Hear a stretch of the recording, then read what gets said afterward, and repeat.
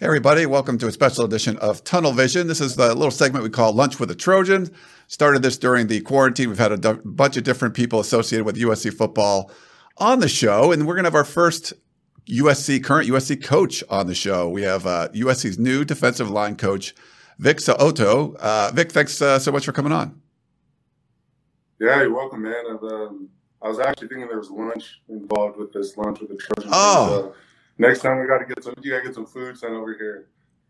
That is like a really good point. Like I was thinking about that when we first started the concept, because we were like, let's do it at lunchtime, and maybe we'll like have pizza delivered or something. So I don't know what's your lunch of choice. We'll have to send something over there.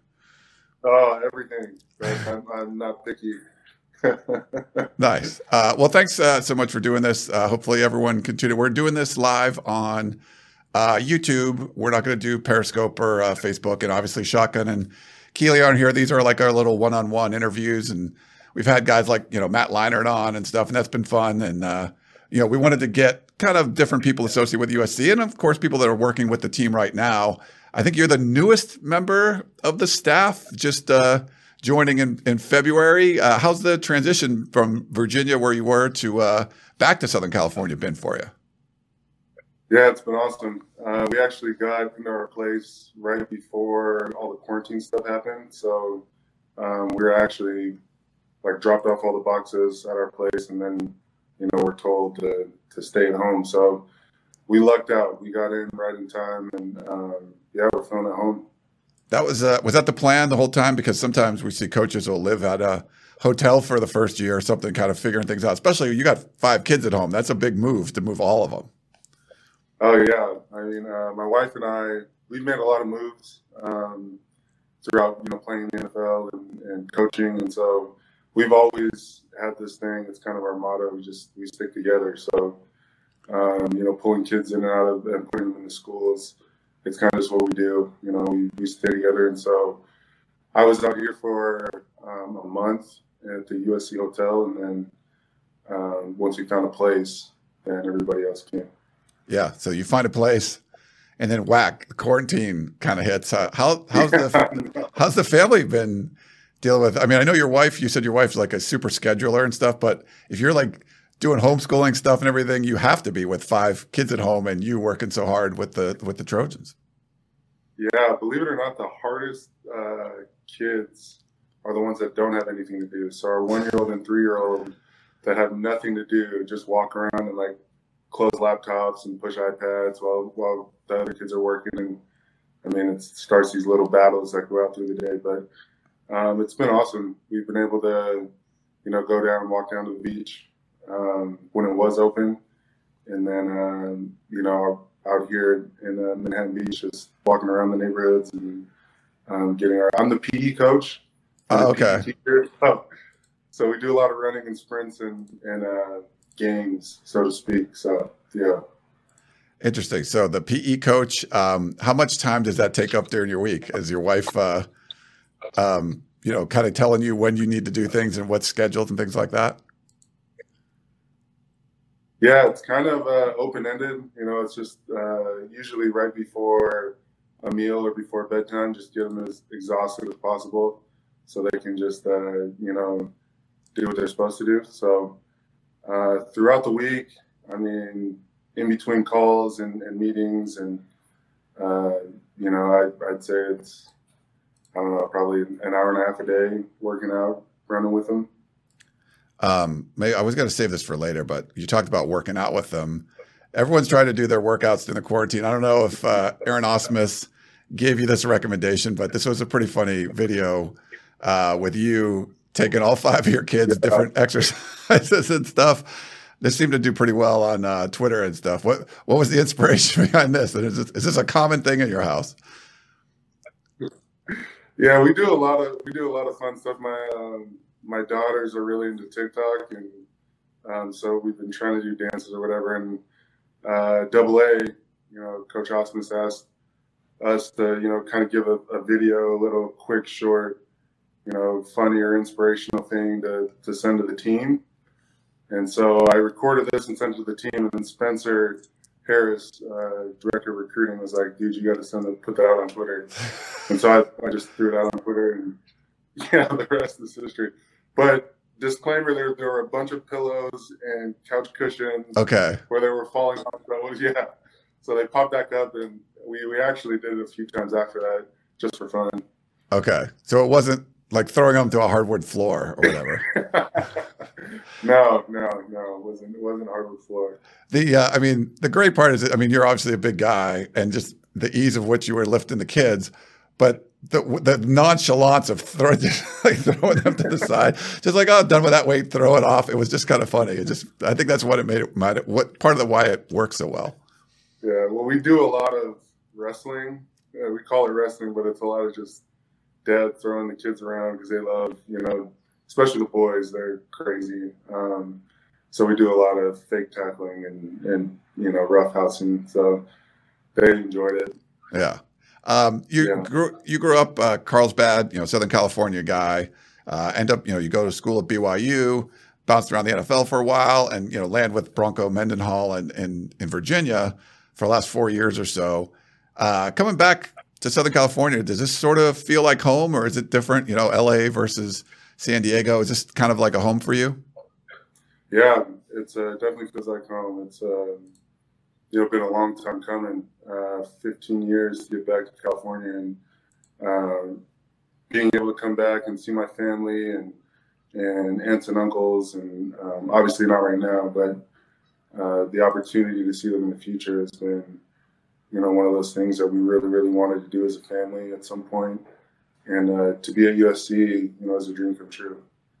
So the path to get to USC, you haven't been a coach, full-time coach that long, 3 seasons with Bronco Mendenhall, and you were an intern and a GA and stuff. But what would you think you learned those first 3 years as being a full-time defensive line coach that you'll bring to USC in Los Angeles? But I think a lot of it has to do with the experience that I had in the NFL. And so, getting cut in the NFL sucks. Obviously, getting fired is never good. But then going to another organization and understanding how different coaches coach and philosophies in defense and how to run 3-4s and 4-3s, and just being able to soak up a ton of information in that short period of time in the NFL has really directed how and influenced how I coach our guys. And I'm never going to coach them to collegiate standard. It's going to be to the standard of the league. And I think that's the biggest thing I took away from being in the NFL and then playing or coaching at Virginia, is that everybody wants to be great. And if you hold them to a great standard and they understand that you've gone through the fire, then their potential and reality, it starts to shrink, and they start to get closer and closer and closer to what they can be. And fast forward to now being at USC and being in LA and seeing the guys that we have, there's a lot of potential. A lot of guys have a lot of potential. And first things first was earning their trust and credibility, so to speak, because I am young. But I've done a lot of things that a lot of coaches haven't done. And I've been around a lot of places all over the country, and understand, what, at the end of the day, what it really needs to happen as a defensive lineman and what the main goal is, and then how to get there. A lot of guys know about what they want in the league, but then teaching them how to get there and holding them to that standard every day, is something that I take pride in. And whether it's meetings or even meals, like I want those boys to sit together and compete and eat and weigh in and like everything. I want them to compete, because at the end of the day, when they do reach the next level, the next step of football, everything they do is graded and competitive. And I mean, I was telling, I think it was Peely, telling Brandon a couple of days ago that in the NFL, every Tuesday, the roster churns. You know, everybody thinks right at the end of August, you make the 53-man roster, it's done. But really, the roster is churning over and over and over and over again. And you can walk out of the building, and a dude's walking into the building that looks just like you, same size and everything, going right to your locker. You know, so just having them get a broader picture of, you know, what I'm teaching them now is not just for LA or for the Pac-12 or for, you know, playing Alabama. It's for the rest of their life in this game. You talk about the few, you know, different spots you bounced around the NFL, but you got to play for some legendary defensive coaches like Dick LeBeau. Like, has that experience, you know, getting little bits from, you know, I think you talked about having like 6 different playbooks in your 4 years in the NFL, but has that experience kind of helped you become a better defensive line coach? Totally. You know, first being with Capers, then going over with Todd Bowles, and then there's Dick LeBeau and Rob Ryan, Jason Tarver. So understanding, you know, the broad scheme of what different defenses and what different coordinators want. I think that's one of my strong suits, is understanding what is exactly needed for this defense. And then going to defensive line, being around, you know, amazing defensive linemen and seeing how they work, but then also being around coaches and hearing, you know, how it's put in meetings and how it's emphasized in walkthroughs and in practice and then game time. So I took all those, you know, experiences in the NFL and try and pour it into our guys so they understand the standard that needs to be met every day. So a lot of NFL influences, but also your college coach when you were at BYU was Bronco Mendenhall. Then you end up coaching for him too. How has that kind of impacted your coaching career? Just knowing, you know, basically what he was teaching you when you were in college were the kind of things he's expecting you to teach the new crop of college students when he was at, you know, BYU and then Virginia. Yeah, so you kind of take bits and pieces from everybody that you meet. And I tell these guys, even recruits, I tell them, look, you go on a visit, make sure you leave with something. But I tell my guys, you know, I've been around and had these experiences, but, you know, with Coach Mendenhall, just the length of our relationship and it being one where I played for him, played in the NFL and leaned on him for advice, and then was able to coach for him. I think one of the biggest things I've taken from him is obviously a standard of how you do things, but then he's very analytical and data-based. So research, and especially opponent scouting, watching game after game after game, going back 3, 4, 5 years of someone's coaching tree or play calling.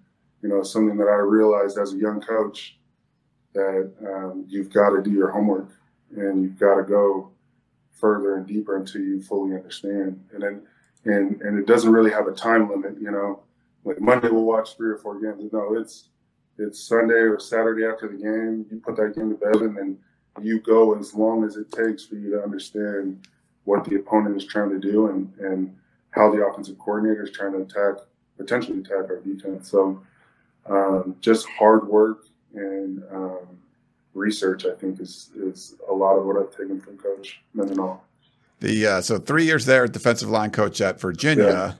And then so I thought the Tuesday before spring football, when all of you guys kind of came through the car wash, I don't know if you enjoyed that, but I thought that was one of the best things that you guys had done. We get to meet all the new, you know, assistant coaches, and all of you guys had really interesting stories. And maybe one of the more interesting ones was your like Super Bowl experience, reaching out to Toronto, Orlando, like during the Super Bowl, you know, kind of how you ended up here. I don't know if you want to recap that a little bit and how, if that was something you were looking to do. Were you looking to kind of get out and get back to the West Coast? My wife and I had always, you know, would always look and check up on what was happening on the West Coast. But as soon as I saw that there was an opportunity here at USC, I saw that looked up, who the D coordinator was, and it was Coach Orlando. And I actually, back to researching, watched a lot of Houston tape and Texas tape to see what they were doing schematically, because he's on the forefront of this 3-4 attacking style type defense.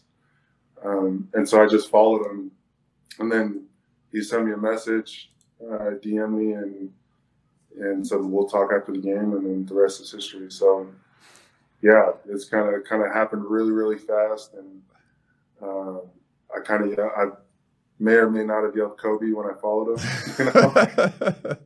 Just shoot my shot, but nice. Yeah, it is what it is. We're here now. Yeah, well, that's awesome. Well, hopefully it's been good for you so far. We had a Twitter question I'll throw up here for you from Mark.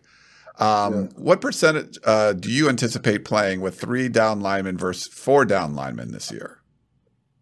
So I think it goes back to, how we can attack the offense. And I think game to game it's going to be different. I know Coach Orlando has said sometimes it's been 60-40, 4 down. Sometimes it's been 60-40, 3 down. At the end of the day, at the end of the season. So I really just depends on, how best to get after the offense that we're facing. There's been a lot of talk about Drake Jackson. He's one of your star players there, maybe playing outside linebacker in college. Is that going to be a battle between you and Todd Orlando, the defensive coordinator who coaches the linebackers, to keep them in that defensive line room? No, it's not really a battle. I think the best thing about our staff is we all really like each other, and we're close, and it's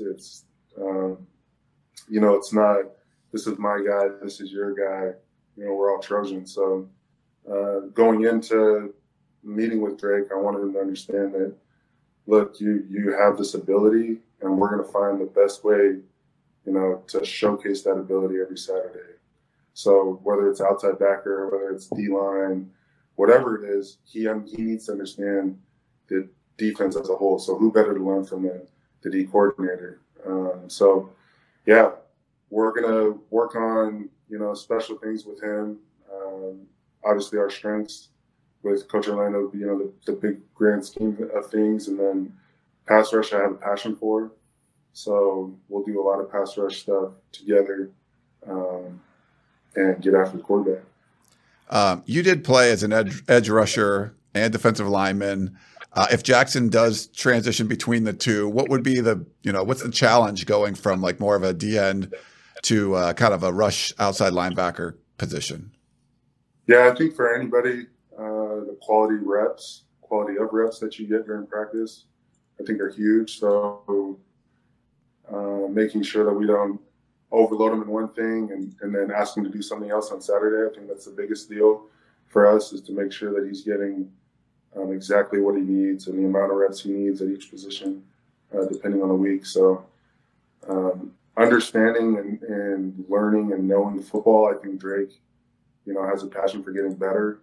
And he has a really, really smart, IQ as far as defensive line play and, defensive front play, which is attributed to his dad. I think Drake is the right guy to be able to go outside backer, defensive line, because he just knows so much about front play. Yeah, we actually had him on Monday. Well, I think we put it up yesterday. We had Drake and Dennis on, and then a prospect, and just to let people know, if you're putting in questions, we'll talk some recruiting stuff, but he cannot talk about specifics as far as any unsigned prospects. You can't mention that. So he can talk about philosophies, but I think the first question we had was something about, a player you probably can guess who it would be, but he's not allowed to talk about anyone that's not signed. You can talk about people that are signed, but not that. Todd Orlando ran a lot of like 3-man fronts, like hybrid kind of fronts at Texas.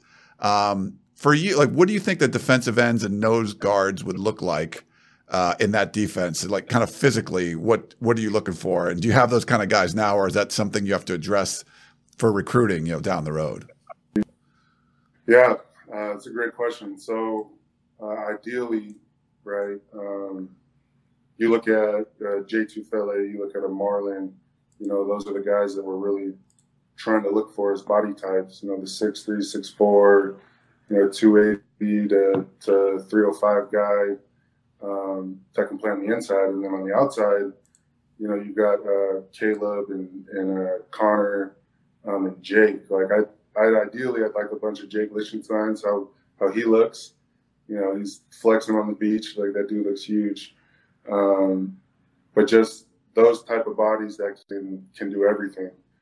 And I don't really teach guys, you're playing this one specific position. I teach them as a group, and that's how I've always taught, just because you never know what happens with injuries. But also the ability for them to play along the defensive line is a gift that I tell them, look, you'll be able to show that I played a 5 technique, I played a 3 technique, I played a 1, I've shaved on the center, and all that film, to get you to the next level. So, and long story short, it's the tall, longer, thicker bodies at end, and then the more J, Tufele, Marlon, Tuipulotu bodies inside. All right, so you got the guys you kind of want. Byron just said fight on to you, Coach So'oto. Thanks for that, Byron. I'll put that picture back up. There, he gave you the fight on there. You mentioned Jacob Lichtenstein. So this was, I think you retweeted this from his Twitter. Like, he's on a pier or something down in Florida. Just, those look like 100-pound dumbbells or something. I don't know. What's going on here, Coach? I have no idea. Actually, that was a topic of we were actually making fun of him in our D-line meeting on Tuesday night. So, I don't know what's going on over there. But what I do know is his mom is big into fitness, and he has a dream one day to own a gym. So obviously, you look at him like that's a passion of his, and so getting him back here, keeping him healthy, and teaching him all the techniques and whatnot were what I was really, really looking forward to this spring. And so that'll just have to wait. We talked about the workouts. We kind of joked about you lifting your kids, and you see, Jacob Lichtenstein there on the pier, doing these crazy curls or whatever. But every player you have in your group is going to have a different situation at home. You're a big defensive lineman, and if you don't have any weights at home and you're doing air squats or whatever you got to do, how have you been kind of working with them on things that they can do, and working with Aaron Osmus, trying to get these customized plans going where they don't have that centralized training area like you would if you were on campus? Right. I think the greatest thing about our strength staff with AA is that he understands and knows each one of these guys and knows their situation. And so we've been able to work together to make sure they're getting what they need to, physically as far as lifting, but then also fitness-wise. I think back to the lockout that happened my rookie year. So I went undrafted and didn't know if I was going to get signed or not, but it was during the lockout. And everything that I heard from all my buddies that were playing in the league was, if anything, just come in shape. We'll have time to get our bodies ready and prepare for the season, but being in shape, or being out of shape is something that takes more time. So on my end, it's been make sure you're getting your fitness in, make sure you're getting your heart rate up every day, make sure, you're taking yourself to an uncomfortable point every single day, because we only had one practice, but from what the guys have said, it was the hardest one they've ever had. So we didn't even have pads on. And I'm just trying to emphasize and let them know if that's a helmet practice, imagine what full pads is, in August, right? Yeah. Well, you guys were all talking about like the violence and physicality, and right. to be fair, a lot of the USC fans, they felt that was, been lacking for, I guess you could say for, but only having that one spring practice where there weren't any pads on, was there a way that you could try to, instill in them like, hey, this is the way these are going to be. When pads come on, these are going to be really physical practices? Oh, absolutely. I think regardless if you have pads on or not, there's a lot of ways to be physical and violent, and especially with handwork and striking. We were allowed to strike bags finally, and so being able to even strike those, but then competitive things where they're hitting each other, and a lot of defensive line play. You don't really need shoulder pads would be a great defensive lineman because you should never be taking anything on with your shoulder. So handwork and hand placement and extension, all those things that are fundamentals of defensive line play, we did and at a high level and were competitive. And so just reiterating to them, look, that's a helmet practice. Wait till the shoulder pads come on. Wait till we get full pads and we can actually start hitting the offense. And everything will just jump up. So being in shape and being ready, is first, like the number one thing we're talking about in our meetings. Yeah, that's interesting. It was the hardest practice they've had. That's fans are like that. They definitely want to see that. Mark had a bit of a technical question. Previous scheme was a one-gap scheme. Will your players be asked to two-gap more in this new scheme? And if so, how hard is it for defensive linemen to learn those new techniques? Right. So yeah, we'll be two-gapping some. We'll be in one-gap some. But the way I teach them and the best way that I learned, bouncing around all these different systems in the NFL, was first explaining what the offense can do to them when they're in this alignment. And then once you take away all the possibilities, there's really, only a short amount of things that you have to really know. Then it comes down to technique and fundamentals. So making sure they can compartmentalize 3 down and 4 down, is key. And then understanding how they're going to be attacked just gives them confidence on game day. I want to shift over to the recruiting aspect. We kind of talked about that a little bit. What's, you've been your philosophy, I guess, as far as recruiting goes. We've seen, you guys be very active on social media. There's been, guys you can't talk about, but there's been new commitments and stuff. It seems like a resurgence of recruiting effort, at least on the defensive side of the ball. Like, where did you learn how to recruit, and what's your main philosophy, I guess, for recruiting? Right. So the first part, I feel like in anything, if you can trust the person that you're talking to, then you'll do whatever, needs to be done. And so first and foremost is building that trust and credibility with, our recruits and just building a great relationship. The second thing is, if I was being recruited, I would want to know, can this guy get me to where I want to go? And every player in America wants to go to the NFL. And being able to tell those guys, look, I just left the NFL. Well, now it's a lot longer ago, but, there's guys that were my teammates that are still playing in the NFL, that I've been there and I know what it takes and what's going to happen when you get there.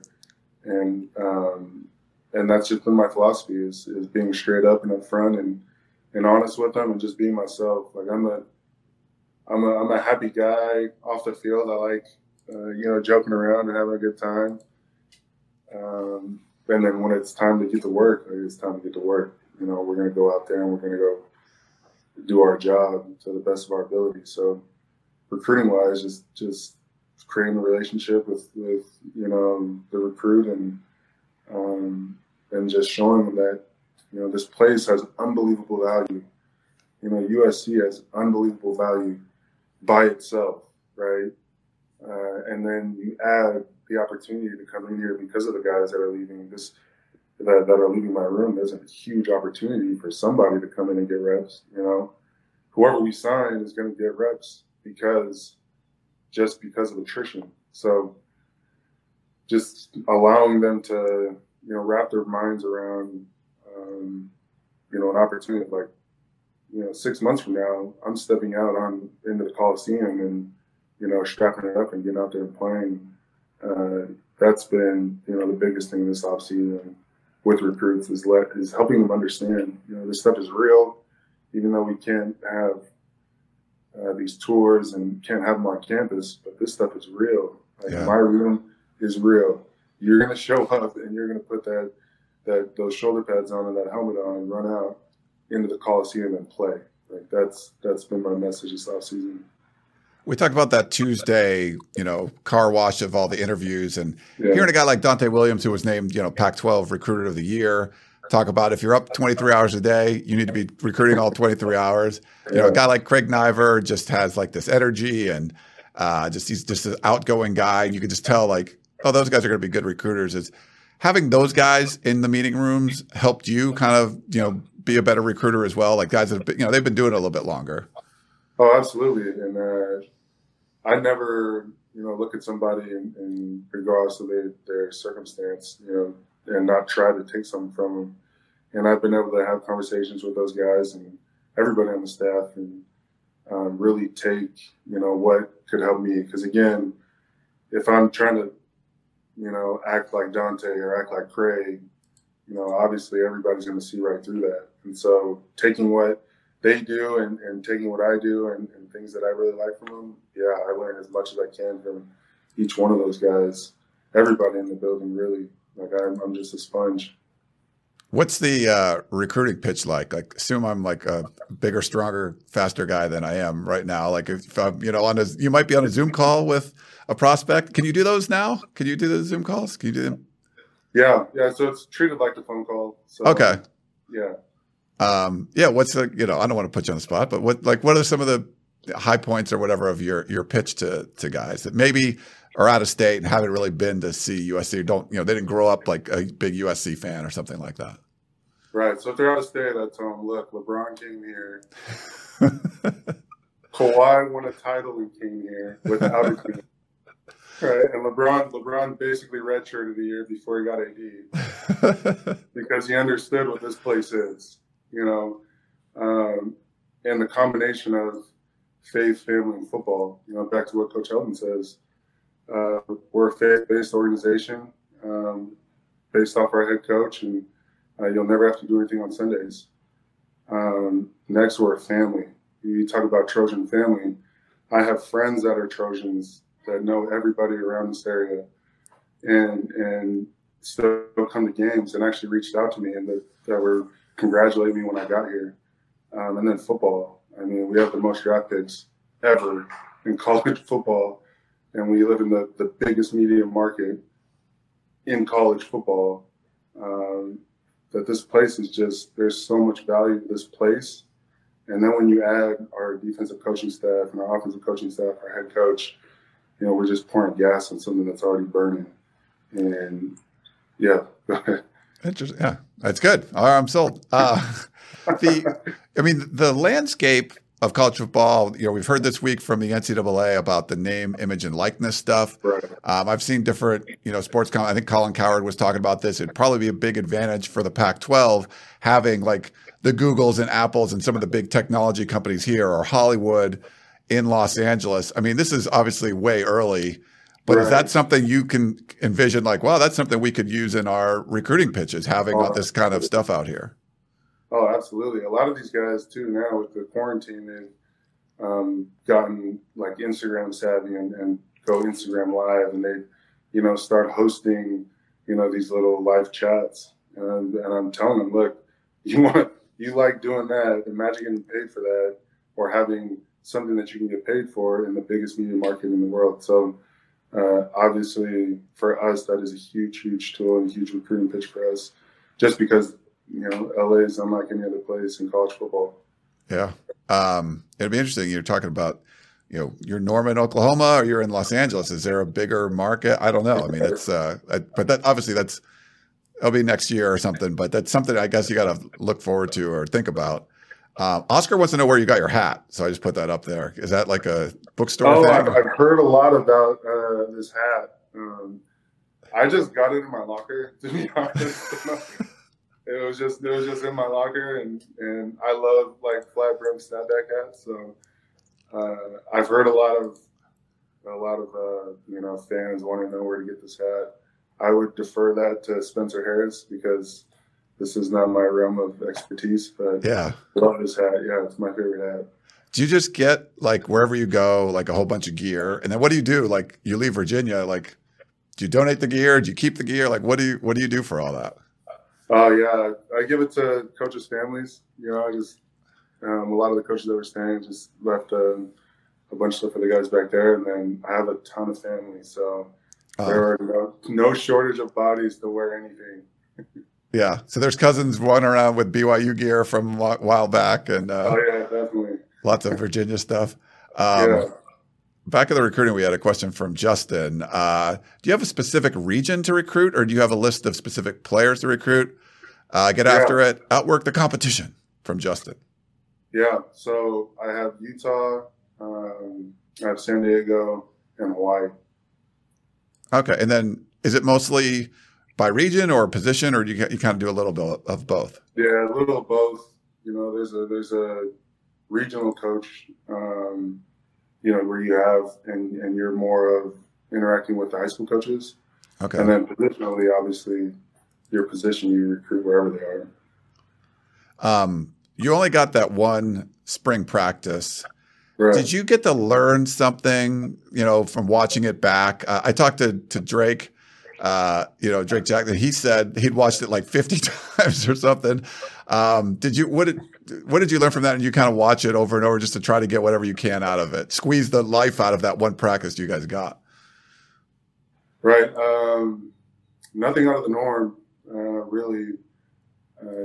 We went over these calls and went over, everything we were installing, and then we still had, a ton of mess ups. So it's kind of just, how football is, getting more reps.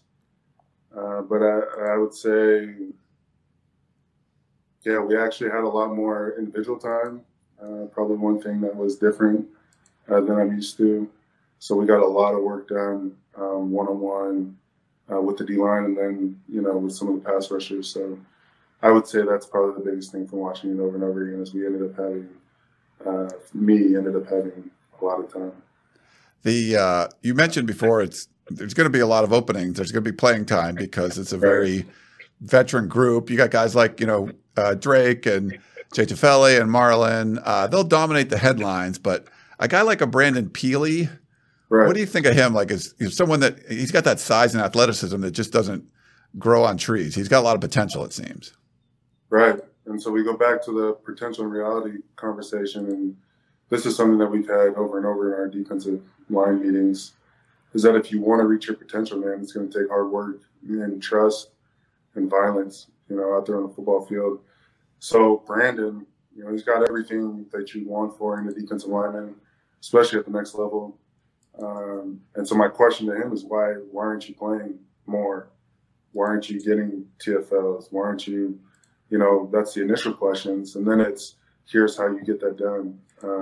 If you do these things, you will be able to, achieve your dreams and what you want. But then overall again, back to competition, overall in our room, you come in and you beat somebody out, Mm-hmm. I think the hardest thing for me in the NFL was knowing that I was better than someone, or somebody was better than someone but wasn't playing because they had a contract and they were getting paid $10 million, and the other guy was paying league minimum. So for my room, it's open competition, man. You go out there and you go kill it, then you're going to play, because everybody in the room knows who the best players are. It's not a secret amongst the players. And that's, my gift to them is, if you go out and produce, then you'll get the opportunity to produce on Saturday. Yeah, like if you played someone over someone else for political reasons and the whole room knew that guy wasn't better, exactly. That's going to come back on you, right? I mean, they're going to know, like, I don't trust him. Right, and so that's more common in a lot of places, and in a lot of places that I've been. And so allowing them to understand that if I do this work, if I do X, Y, and Z, and I'm out there producing on the practice field, and I'm beating a guy like Austin Jackson in practice, then yeah, you deserve the opportunity to go out there and play. So again, back to the competitive nature of football, but then the competitive nature of being in our defensive line room, and then this time right now, where nobody really knows what anybody's doing, but when it comes back time where we can actually get these guys on campus, we're going to compete and see who's been doing what, Couple more for you. Sorry, I'll let you go. Thank you. Appreciate your time. Connor Murphy's an interesting guy. 6'7". How do you how's he look to you so far, and how do you envision using him in the defense? Yeah, Connor's in another competitive spot. I really, really like his size and length. I like his ability to get after the quarterback. But I think we go back to what I'm looking for as a defensive end. He's got everything that I'm looking for as a defensive end. I think putting on more weight and being stronger at the point of attack, we've talked about. But if he's, let's say we're in a third down package, and he's the 3 technique hitting vertical on a guard, that's a tough deal for a quarterback to see over that 6'7", So Connor, I think, has huge upside. Again, it comes back to what he's going to be doing, these next few weeks, this previous month, to set himself above everybody else. We got another YouTube question from XX Dos Equis, maybe. I don't know.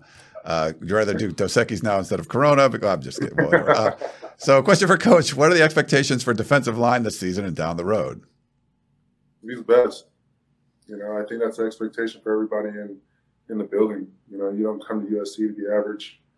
You don't come to USC to finish second. And I did not sign up for second place. And so I think we have one of the most talented rooms in the country. And then allowing them to showcase that ability on Saturdays is my job within the defense, right? And that is the expectation, is to be the best and be the best in everything. I want to have the best meeting. I want to have the best individual drill. I want to have the best, performance in team 1, team 2. And the more that they adopt that mindset of going out and winning every day and winning, the meeting, making sure they're taking the right notes, winning a tutor session, right? Winning a presentation. Jay and Brandon just had a big presentation. I asked him, how'd you do? And Jay was like, man, we killed it. Brandon came through and did this and that. And that's the kind of mindset, that I want them to have all the time. So to make it simple, the best. I want this D-line to be the best. I want this team to be the best. Last couple of things kind of on the recruiting front. It's unique right now. There's been a lot of momentum. I mean, I think you guys are doing a really good job on social media. We've seen that step up a lot, but the energy, it just seems like it's really high right now from the staff and from everyone that's working there. Can you talk about what it's been behind the scenes like that to kind of create that energy and kind of create this buzz during a time when, players can't visit, they can't really do anything. It's a dead period, but you still are able to generate some recruiting buzz. Yeah, I think everybody does it their own way. But I think overall we just know what we have, and we know what we can get done this season, and just allowing everybody to feel like we feel. Like I feel fired up every morning that I'm a USC Trojan. I'm fired up that we get to hopefully play this season. But I look around our room, I look up and down our roster. We've got a lot of guys that are really, really good players and a lot of experience coming back. And so that, if that doesn't motivate you, then what does? We've got a roster that can do it, and we believe in them, and then we believe in this place. So talking to recruits, it's not being fake. It's not selling them a pipe dream. Like, this thing is, we're USC, and we're not selling the brand. We are using the brand to show them that this is not only USC. What you see in all those games with Reggie Bush and Matt Leinart and all the Heisman Trophy winners, but come and look and see what we have now. Like, look who you're going to play with. It's unbelievable. For me, if I was a recruit, just the opportunity to be at this place at this time. A lot of stuff that happens in the NFL is all based on timing, and same thing with recruiting. The timing right now for this class to come in and not only have a huge impact, but the pieces are all around, from the quarterback, right, to the receivers, to the opportunity at D-line, a veteran secondary, inside backers that'll be in their third, fourth years, to where you come in, you're not only contributing, but you're contributing around guys that have contributed their whole career. And you don't find that often. It's usually a lot of attrition, and then you're reloading a bunch of guys. or it's young and everybody's learning on the same page. We have a very layered and experienced roster that just fires up everybody on our staff. Cool. I got a little comment here. We're going to end it there. I want to put this YouTube comment up because it's a good one. A compliment to you. It's pulling up here. So he said, this D-line is going to be real good with this man in charge. Hard to disagree with that. So we do appreciate your time coming on here. It. Yeah, thanks for doing this, and hope you and your family stay safe and everything keeps working. But thanks again for coming on the show. Oh, thank you. Next time, lunch.